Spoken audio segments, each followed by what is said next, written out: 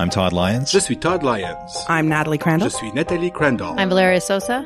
Je suis Valeria Sosa. And I'm Étienne Laliberté. Et je suis Étienne Laliberté. And this is the Innovate on Demand podcast. Et voici le balado Innover sur demande.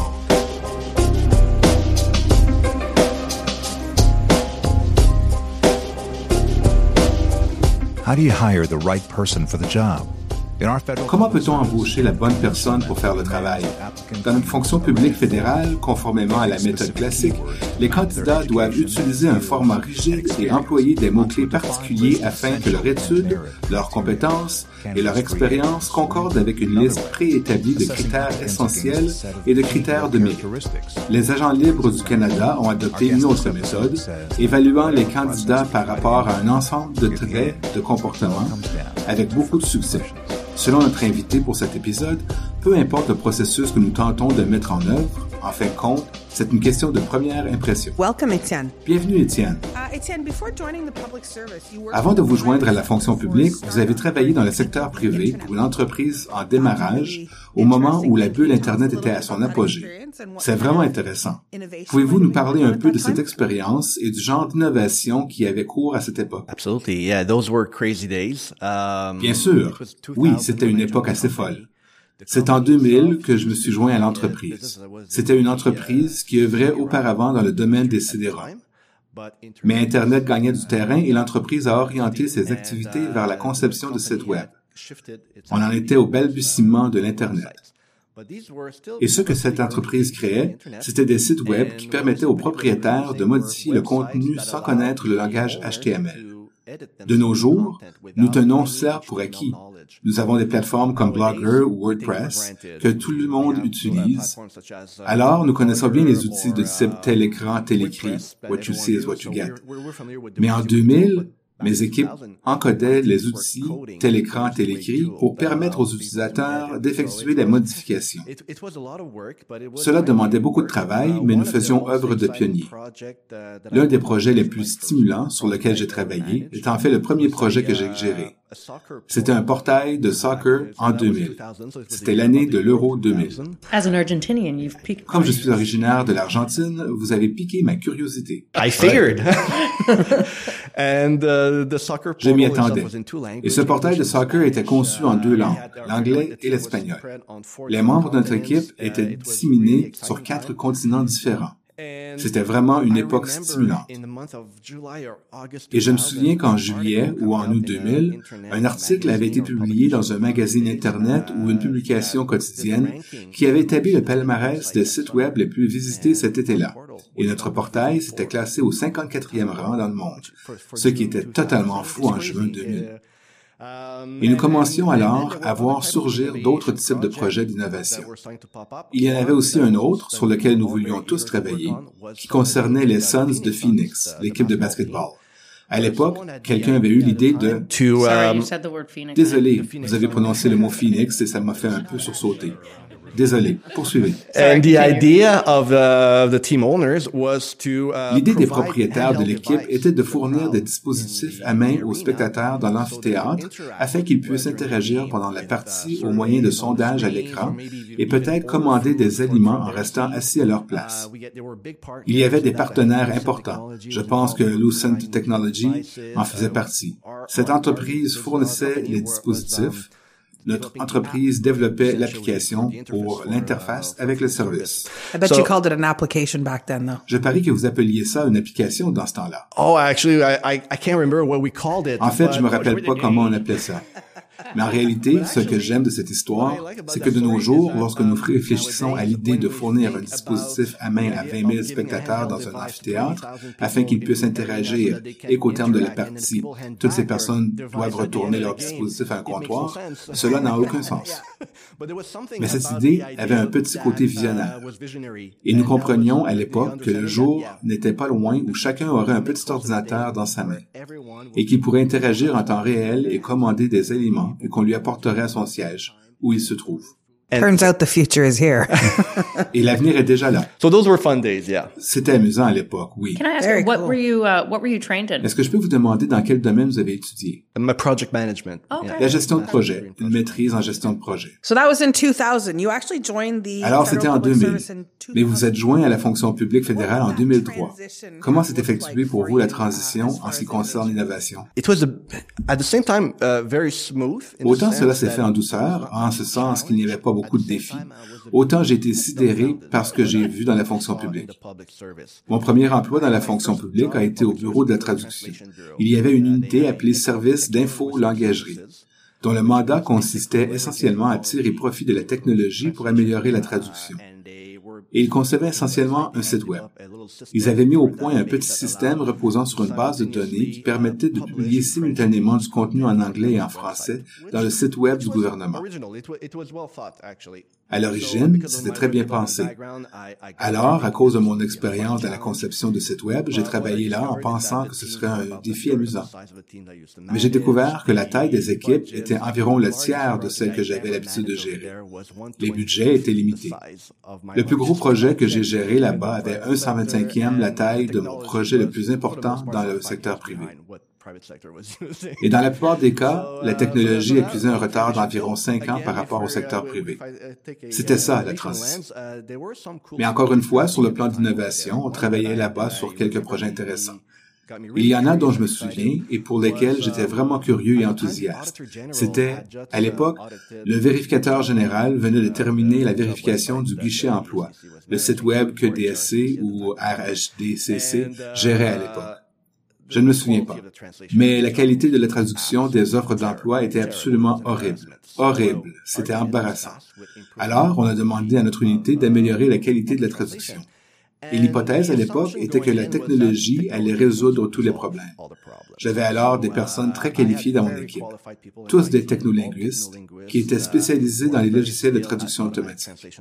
Nous avons conçu une expérience pour tester quelques hypothèses, et ce que nous avons rapidement constaté, c'est que seulement en faisant passer la description de travail originale dans un logiciel de traitement de texte comme Microsoft Word et en effectuant une vérification de la grammaire et de l'orthographe, nous pourrions améliorer la qualité de la traduction de 65% environ.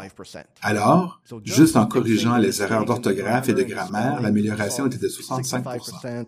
So you mean quality control? Oh, vous voulez dire le contrôle de la qualité? And we didn't need to buy or develop any technology, just Word could do it. Like the default Et il n'était pas dictionary, nécessaire d'acheter ou de concevoir une nouvelle technologie. Le logiciel Word pouvait s'en charger. Le dictionnaire, par défaut, pouvait le faire.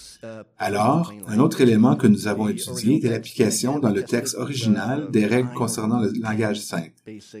Encore une fois, nous avons testé 9 ou 10 règles de base concernant le langage simple et avons mesuré les répercussions de chaque règle sur la qualité de la traduction. Il y avait 2 règles, les 2 premières, qui ont permis d'améliorer de 20% la qualité de la traduction. Ces règles consistaient à utiliser des phrases courtes et employer la voix active, c'est-à-dire sujet, verbe, complément. Il ne faut pas dire « la pomme a été mangée par Todd », mais plutôt « Todd a mangé la pomme ». Et la traduction sera de bien meilleure qualité. Encore une fois, nous n'avons rien créé et nous avons instantanément amélioré la qualité de la traduction d'environ 85%.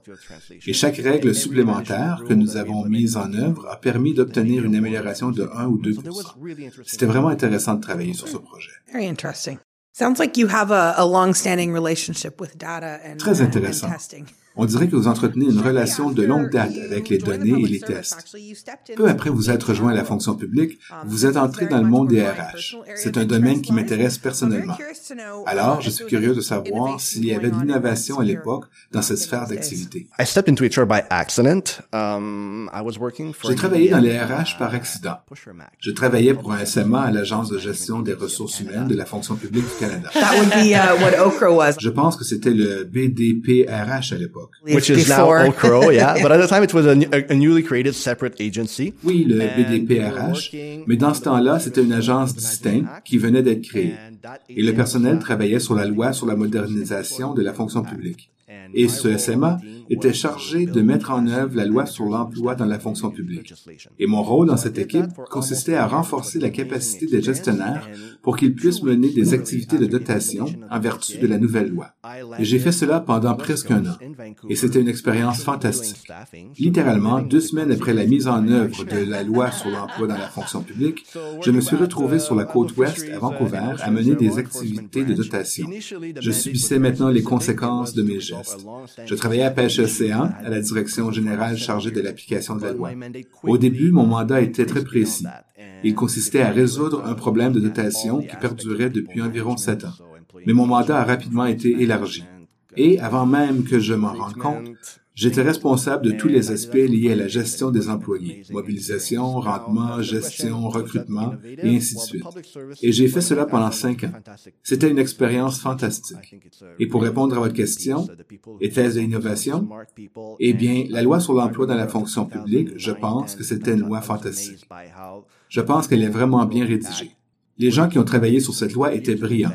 Et je me rappelle que jusqu'en 2009 ou 2010, je me demandais avec étonnement comment les gens qui ont rédigé cette loi avaient pu prévoir des années à l'avance les problèmes qui pourraient survenir. Et cette loi a vraiment traité ces problèmes avant même qu'ils ne se produisent.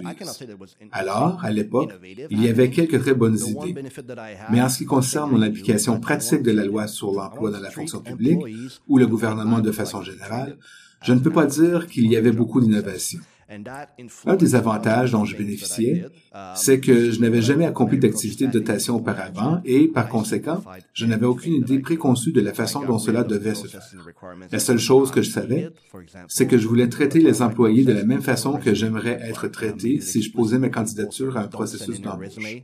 Et cette approche a influencé à peu près tout ce que j'ai fait. Essentiellement, ce que je faisais lorsque j'abordais la dotation et la gestion du personnel, je simplifiais tout ce que je pouvais. J'éliminais les exigences qui n'étaient pas nécessaires. Par exemple, lorsque des personnes présentaient leur candidature dans le cadre de mon processus, je n'exigeais aucun curriculum vitae. Et c'était clairement indiqué sur la fiche. N'envoyez pas de curriculum vitae. N'envoyez pas de lettre de présentation. La loi ne l'exigeait pas. Aucune politique ne l'exigeait, alors j'en ai pas besoin. Et j'ai simplifié le plus possible tous les affichages.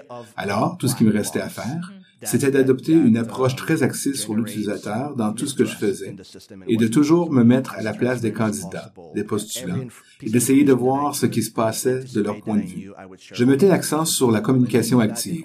Aucune question n'était laissée sans réponse pendant plus de 24 heures. Il fallait se débarrasser de cette idée de la boîte noire qui minait la confiance dans le système et sur ce qui se passait, en étant le plus transparent possible. Tous les renseignements auxquels je pouvais penser et que je pouvais communiquer ouvertement aux gens. Et c'est ce que j'ai fait dans tous les aspects de mon travail. Et ce sera le sujet d'un autre balado un jour. Mais le sondage auprès des fonctionnaires fédéraux a vraiment démontré que cela a fait une énorme différence sur le moral des employés. Mais cela étant dit, je ne dirais pas qu'il y avait vraiment de l'innovation dans ce que je faisais. Can I ask you a question because no CV, no cover Puis-je vous poser une question? Alors, aucun CV, aucune lettre de présentation. Alors, vous leur posiez seulement une série de questions et ils n'avaient qu'à y répondre. It was basically describe in your own words how you meet merit. Je leur disais essentiellement, décrivez dans vos mots dans quelle mesure vous répondez aux critères de mérite. Were these people coming in from the outside or they were already internal? Ces personnes provenaient-elles de l'extérieur ou faisaient-elles déjà partie de la fonction publique? They were all J'ai géré différents types de processus. Je consacrais la majeure partie de mon énergie à la dotation interne pour les agents des pêches.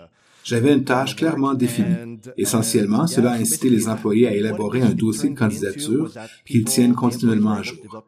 Alors, ils n'avaient pas à recommencer leur demande d'emploi chaque fois à partir de zéro. Ils n'avaient qu'à mettre à jour continuellement leur dossier de candidature, tâche qui est très exigeante lorsque vous élaborez votre dossier la première fois. C'est un gros investissement. Nous parlons de 2 ou 3 jours de travail, peut-être. Mais par la suite, cela demande peut-être 15 minutes de travail dans une semaine. Vous finissez un projet, vous ajoutez une ligne dans votre dossier de candidature et vous êtes prêt pour la prochaine offre d'emploi qui sera annoncée. Les employés ont vraiment aimé cette façon de faire. I do too. I want that. Moi aussi, je veux faire ça. So you spent a big part of the Alors, last vous avez year passé une bonne partie de la researching dernière best année practices à examiner des and pratiques maybe exemplaires et à transformer une grande partie du travail que vous avez accompli en RH en quelque chose de différent. Quelles sont les leçons que vous avez tirées des pratiques novatrices et des activités de recrutement en dotation? Qu'avez-vous découvert? Yeah, so I was working for a separate agency that is completely. Je travaillais pour une agence distincte qui a complètement revu son système de dotation qui datait d'une vingtaine d'années. Et j'ai été embauché pour me joindre à une petite équipe de 8 personnes. Des personnes très, très qualifiées. Des personnes brillantes. J'étais le seul membre de l'équipe qui venait de l'extérieur. La seule personne qui ne venait pas d'agence. Mon superviseur avait eu la sagesse ou la chance de m'affecter à la tâche consistant à chercher à l'extérieur de l'organisation pour déterminer les meilleures pratiques, leçons apprises et pratiques novatrices dans le domaine du recrutement et de la dotation. J'ai consacré une bonne partie de l'été 2018 à cette tâche. J'ai interviewé environ 100 personnes, la plupart provenant de la fonction publique fédérale, non seulement de l'administration, mais aussi des sociétés d'État et d'employeurs distincts. Mais je ne me suis pas arrêté là. J'ai rencontré quelques personnes provenant de gouvernements provinciaux, d'administrations municipales et du secteur privé. C'était des entrevues semi-structurées. Essentiellement, j'expliquais ce que je recherchais, mais je donnais à la personne interviewée toute la liberté de donner à la conversation l'orientation qu'elle voulait. Par la suite, j'essayais de trouver un sens au résultat et j'ai décerné les tendances qui se dégageaient. Encore une fois, il n'y avait pas beaucoup d'innovation dans le monde des RH. Mais je suis plutôt tombé sur une poignée de ce que j'appelle des déviants positifs, quelques penseurs audacieux qui adoptent une approche nouvelle à l'égard de vieux problèmes. En jetant un coup d'œil aux données démographiques de ce petit groupe de penseurs audacieux sur plus de 100 personnes que j'ai interviewées, il n'y en avait pas plus de 10 qui entrent dans cette catégorie. Et en fait, quelques-unes de ces 10 personnes travaillent ensemble dans de petites grappes. Et, après 3 années de travail, elles se séparent et vont travailler dans différentes organisations et elles colonisent ces autres organisations. Mais bon nombre d'entre elles ont travaillé ensemble auparavant. Alors, lorsque je leur demandais de me parler de leur expérience, c'était frappant de remarquer que la moitié d'entre elles n'avaient aucune expérience en RH. C'étaient des experts conseils en affaires, des spécialistes du développement organisationnel. Je me souviens qu'il y avait une spécialiste du recrutement, et ce n'était pas la personne type qui travaille au RH. Mais vous pouviez voir dans quelle mesure son expérience comme spécialiste du recrutement avait vraiment influencé sa façon d'agir à titre de cadre dans le domaine des RH. Essentiellement, elle mettait fortement l'accent sur les besoins des postulants, les candidats, des nouveaux employés.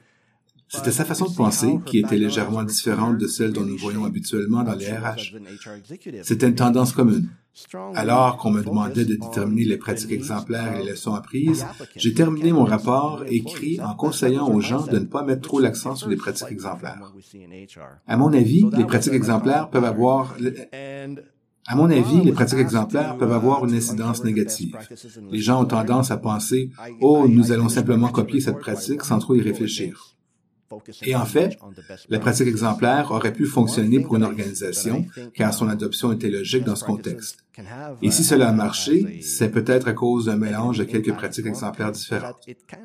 J'ai également averti les gens de se méfier des tendances à la mode et des gros concepts brillants, et d'éviter de sauter sur des solutions, de trouver des solutions rapides et des correctifs rapides.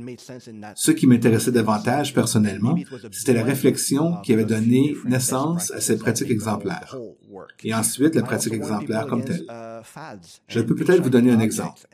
Un des gros problèmes qui éprouvent les gens des RH qui travaillent dans le domaine de la dotation, c'est de savoir s'ils doivent créer ou non un bassin de candidats. Et la création d'un bassin est souvent considérée comme la solution à la plupart des problèmes. Les RH adorent les bassins, mais lorsque vous parlez aux candidats, ils détestent les bassins. Et les gestionnaires ne sont pas enthousiasmés par l'idée non plus. Il leur importe peu que la personne qu'ils embauchent provienne d'un bassin ou non. Tout ce qu'ils veulent, c'est de trouver très rapidement une personne qualifiée.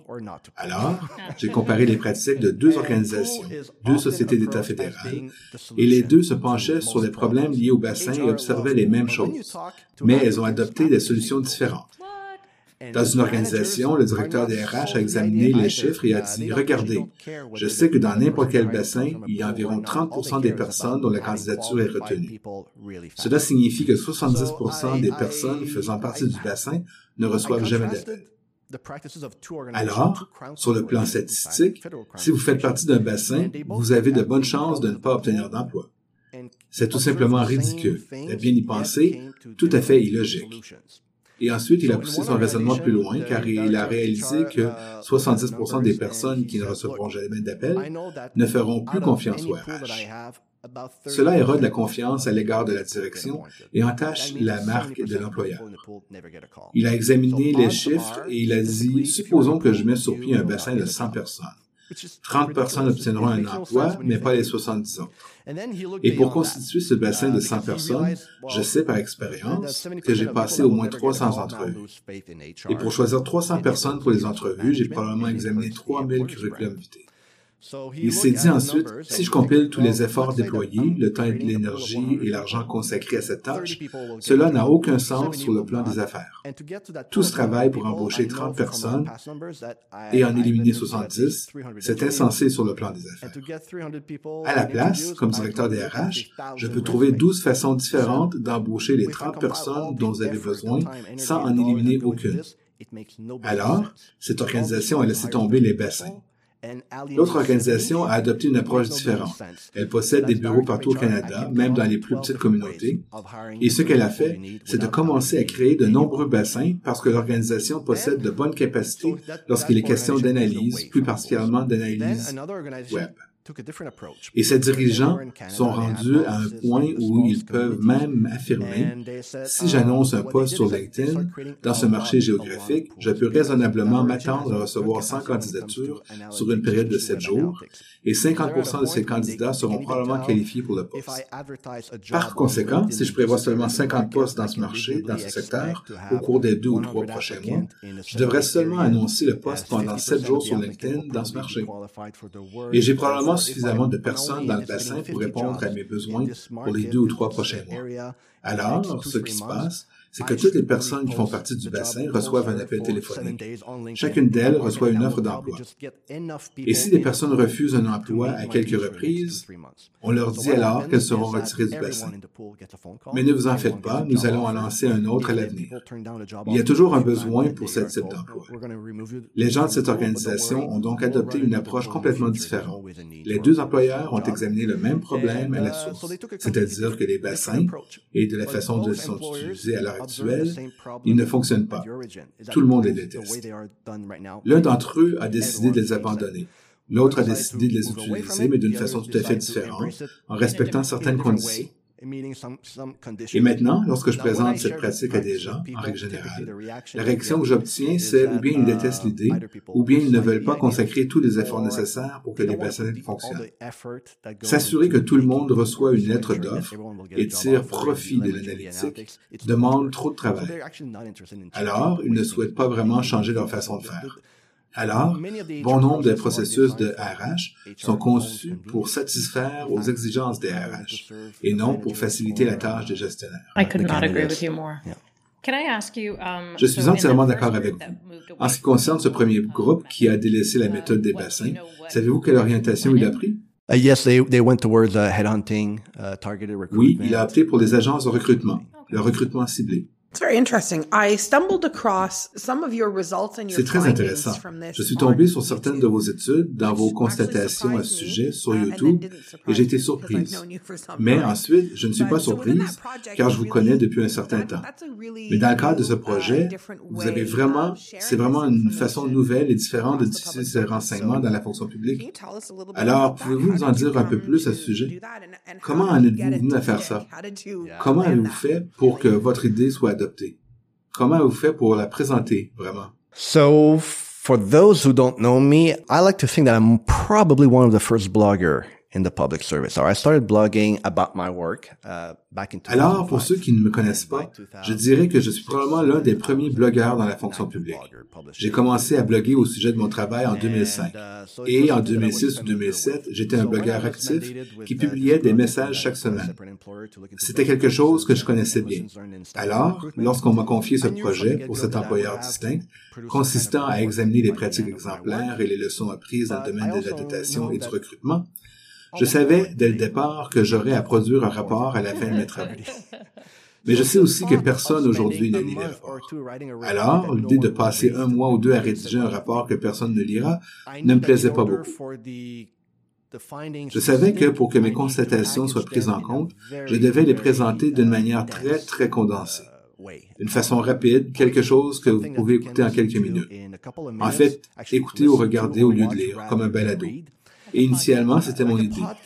Cependant, je connais une autre personne, un agent libre, qui a un balado qui est si important sur le plan de la production que je me suis dit que je ne pourrais jamais rivaliser avec Todd Lyons. I'm never going to be able to compete with Todd Lyons.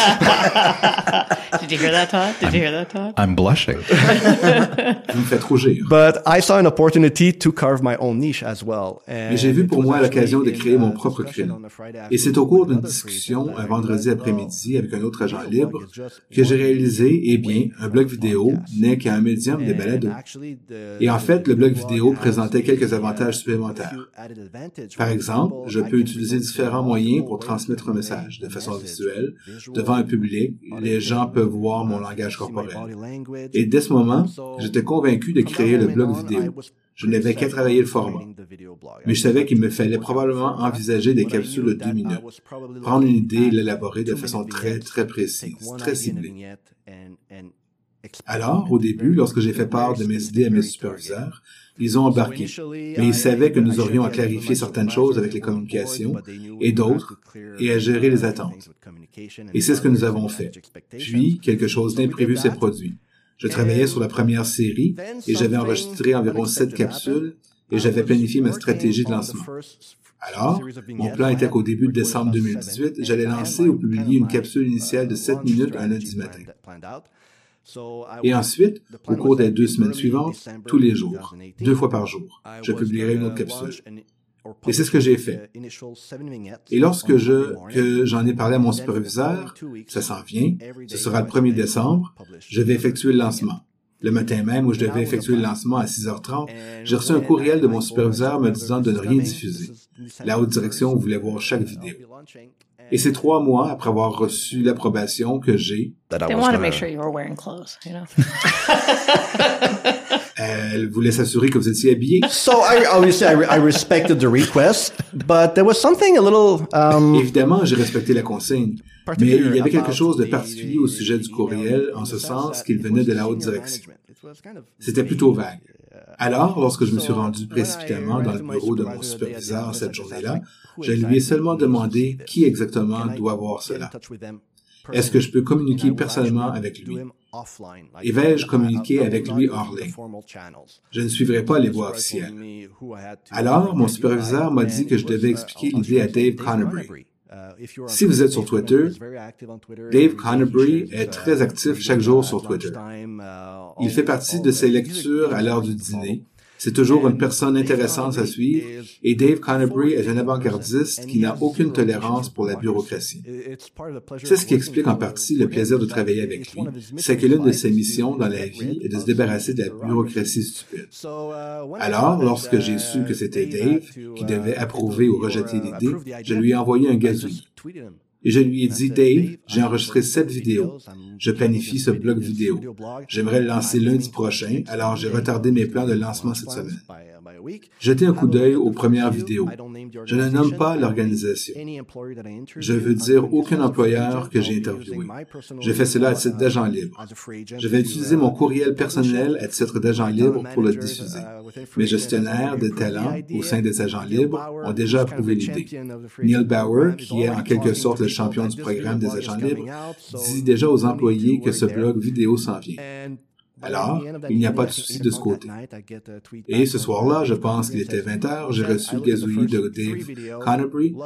Il disait, Étienne, j'ai regardé les 3 premières vidéos, j'adore ça. Et je n'ai aucune objection. Je suis content de vous voir dans l'équipe. C'est aussi simple que ça. Much better than a briefing note. Beaucoup mieux qu'une note d'information. Much better than a briefing note, but the lesson learned there is that, I mean, video blogs have existed since 2005, I think. So beaucoup mieux qu'une note d'information, mais la leçon apprise ici, c'est que les blogs vidéo existent depuis 2005, je pense. Alors, le blog vidéo n'est pas quelque chose de nouveau, mais c'est peut-être le premier dans la fonction publique. Je pense que c'était une idée nouvelle en ce sens. Et son importance n'avait pas encore été démontrée car c'était le tout premier. Et je pense que dans une certaine mesure, j'avais à convaincre les employés que oui, il est important de transmettre un message dans ce format. Le blog vidéo a maintenant été visionné par presque 9000 personnes aujourd'hui. And it was also tweeted by the head of the Et Public cela a Service aussi été Commission transmis par as, Gazouillis, par le président de la Commission de la fonction publique, comme étant quelque chose de très intéressant que tous les employés concernés par l'attestation devraient regarder. C'est certainement un baromètre de réussite. This video blog was produced nights and weekends. I bought $200 Ce blog vidéo était produit les soirs et les fins de semaine. J'ai acheté pour $200 d'équipement pour le faire dans ma salle de séjour, car je savais que c'était la seule façon de réussir à le faire. Ce qui me motivait notamment à le faire, c'est que je recherchais un certain type de réaction. J'espérais créer un impact. Je savais quel était le sentiment que je recherchais. Mais tant que vous n'avez pas commencé à recevoir des courriels de rétroaction, vous ne savez pas si votre intuition était bonne ou non. Alors, j'ai lancé le blog vidéo un lundi matin vers 8 heures. J'avais travaillé 22 heures d'affilée à modifier les capsules. Je n'avais jamais diffusé quelque chose sur YouTube auparavant. Alors, tout était pour moi une expérience d'apprentissage. Tout ce que j'ai fait a pris 2 fois plus de temps que prévu. Alors, vers 8 heures le matin du lundi 17 décembre, j'ai envoyé un courriel. Le blog vidéo est maintenant accessible. Et 12 heures plus tard, vers 20 heures le soir, Patrick Borbet m'a envoyé un courriel me disant « Étienne, je suis rendu au 9e épisode. » Il avait déjà regardé presque la moitié le premier jour. Et He was binge watching. c'est du visionnement en rafale. He was binge watching. Yeah, I could picture him. C'était effectivement du visionnement en rafale.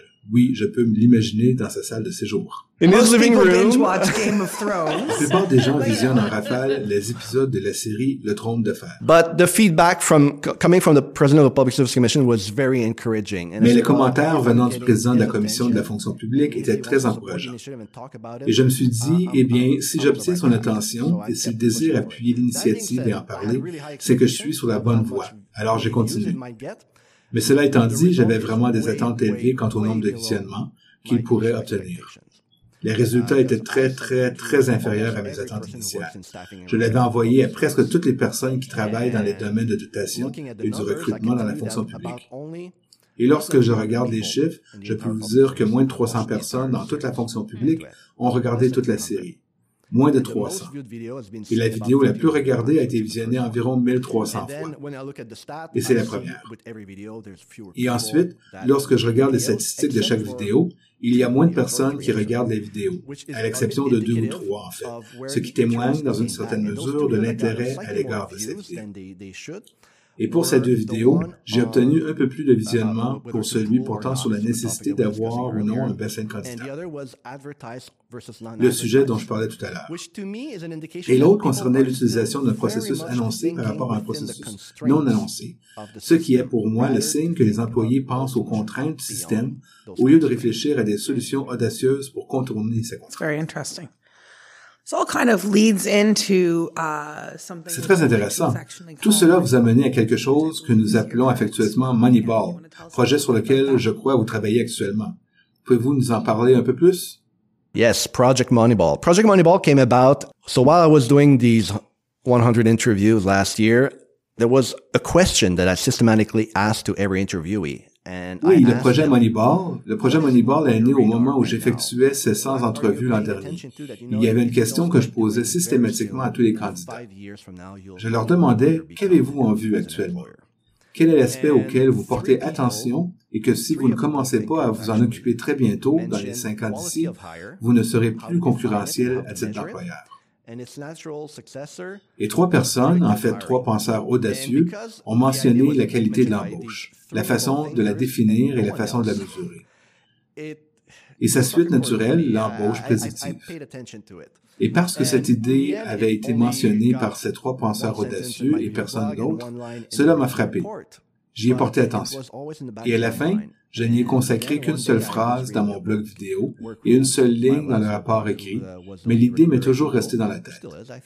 Puis, un jour, je lisais le livre Work Rules de Laszlo Bock, qui était recruteur en chef chez Google. Il l'est encore, je pense. Et lorsque j'ai lu le 5e chapitre du livre, j'ai été époustouflé. Je me suis dit, c'est ce que je veux faire. Et ce 5e chapitre parle de l'embauche prédictive et de toutes les choses que Google a essayées au fil des ans pour améliorer ses méthodes d'embauche. Dans ce chapitre, on parle de Moneyball, l'art de gagner en français, le livre et le film. J'avais vu le film, alors j'ai regardé à nouveau. Mais maintenant, je le regardais sous un angle différent. Et j'ai été frappé par la façon dont chaque scène où vous voyez des recruteurs du baseball parler d'un joueur qu'ils embaucheraient me rappelait la façon dont la dotation s'effectue dans la fonction publique. En ce sens que c'est seulement une question d'impression, rien d'autre.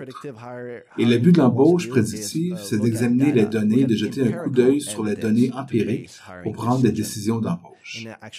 Et, en fait, étudier les tendances du passé et ce que les données probantes révèlent sur les relations entre les qualifications et les compétences est un excellent rendement afin de mieux orienter les efforts et embaucher plus de personnes qui font le genre de choses qui permettent d'obtenir un excellent rendement.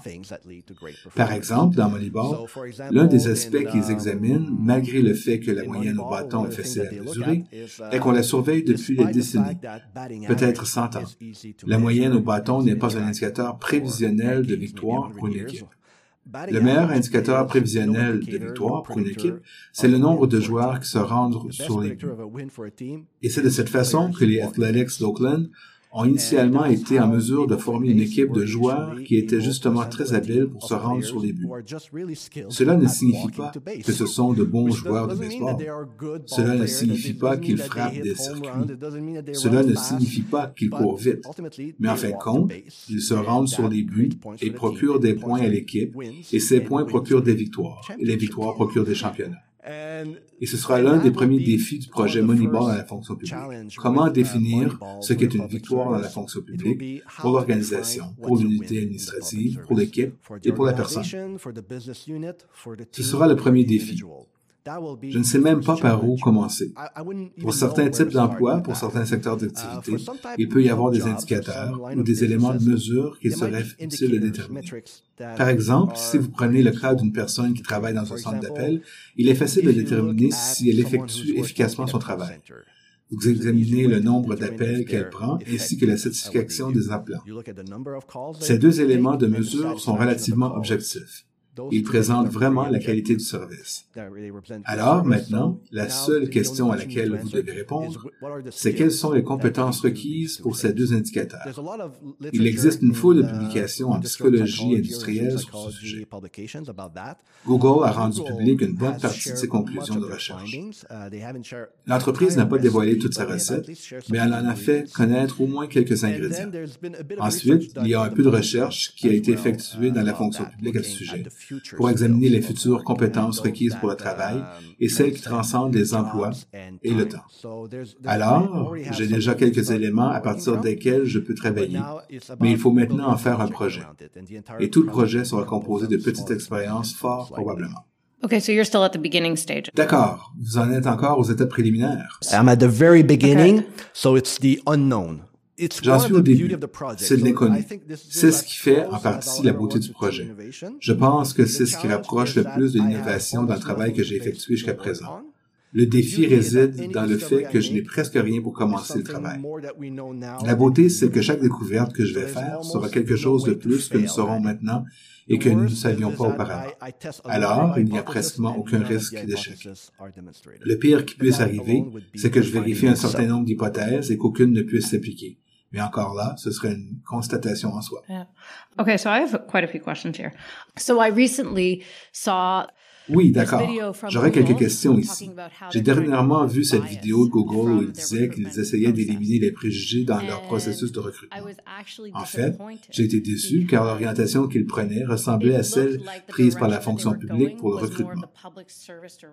C'était un système plus détaché, reposant sur une façon objective, dépourvu d'humour et non axé sur la personnalité d'interviewer les candidats. Et je pouvais voir leur raisonnement concernant les préjugés, comment cela fonctionne.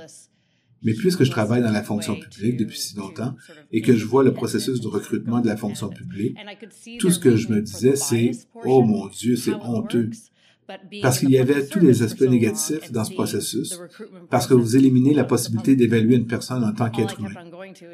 Lorsque je pense à l'époque où je travaillais dans le secteur privé dans les petites entreprises, j'ai travaillé pendant un certain temps à faire du recrutement et de la formation et autres genres de choses. Et je me souviens qu'à un moment donné, je me suis dit, cela me prendra moins d'1 minute pour déterminer si je vais embaucher quelqu'un ou non. Je vais lui parler et je saurai tout de suite où je saurai que je ne vais pas l'embaucher. Et ça prend beaucoup d'efforts pour changer cette façon de faire. Est-ce que j'ai des préjugés? Ou est-ce la capacité d'évaluer l'éthique de travail, la personnalité et les compétences non techniques d'une personne? Il y avait un concept au sujet duquel nous discutions beaucoup. C'est qu'il faut toujours embaucher pour la personnalité et former ensuite pour les compétences. Car si vous avez la bonne attitude et la bonne personnalité, vous pouvez former la personne pour qu'elle accomplisse n'importe quoi et elle connaîtra du succès. Ce qui m'amène à parler du leadership au-delà de 2020. Vous connaissez? C'est la nouvelle initiative de renouvellement de la fonction publique.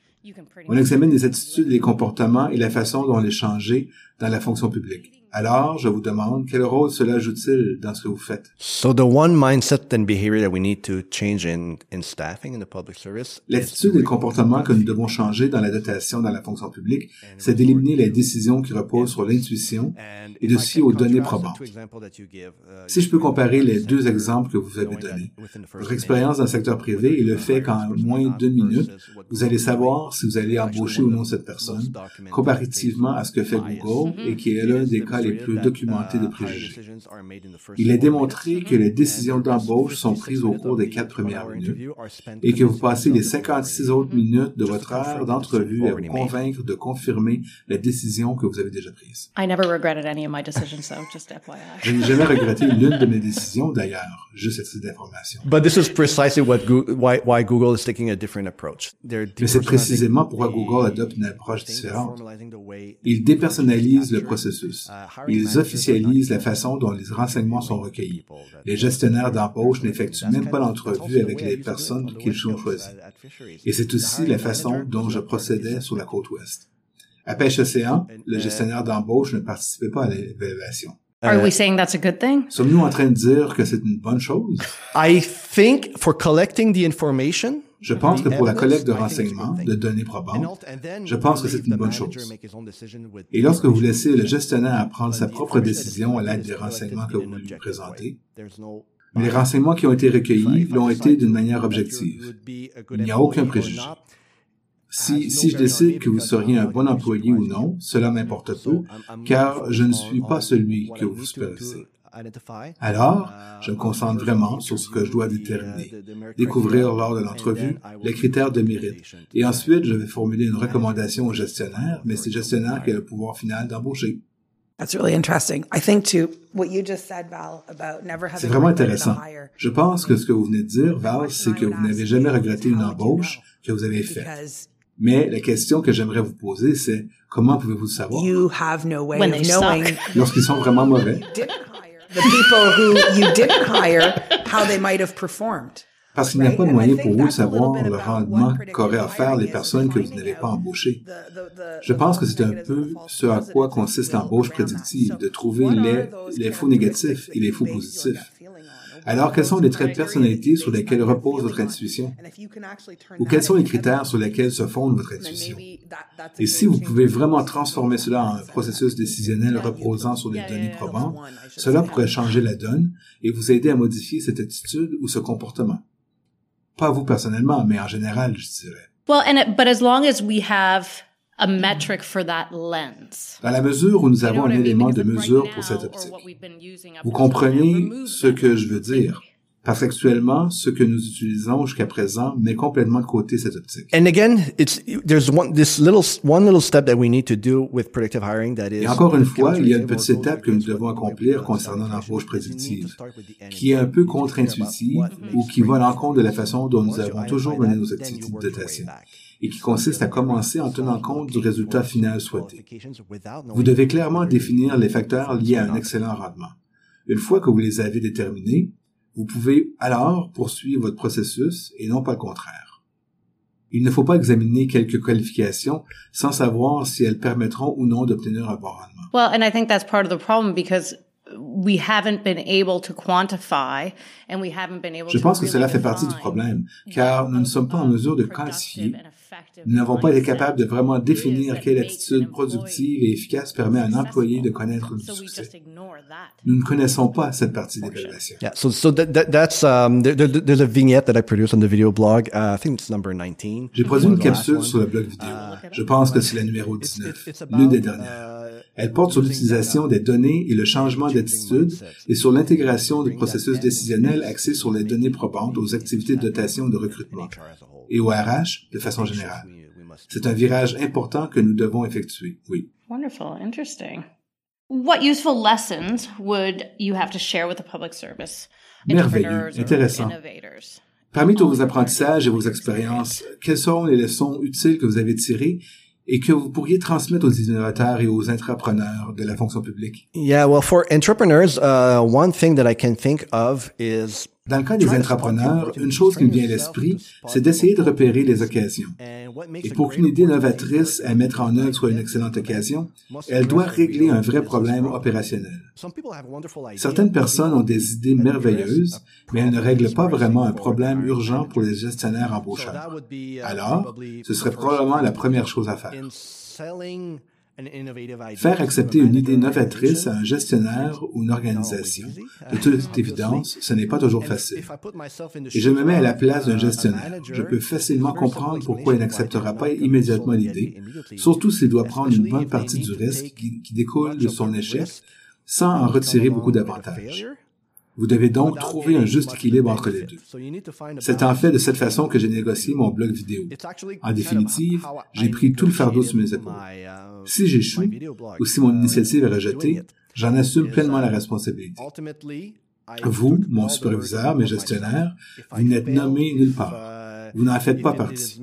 Cependant, si je réussis, j'en retire tout le crédit à 100%. Alors, la principale mesure d'atténuation était conçue justement à cette fin.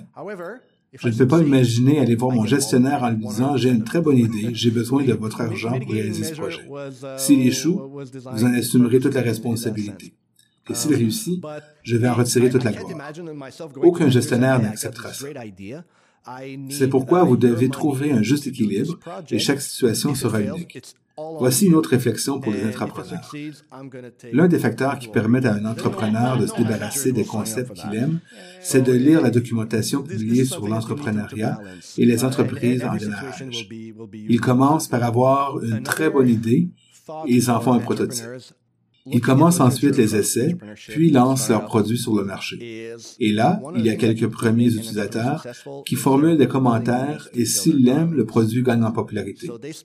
La deuxième vague de clients qui suit peut avoir des attentes différentes à l'égard de ce qu'ils considèrent un bon produit.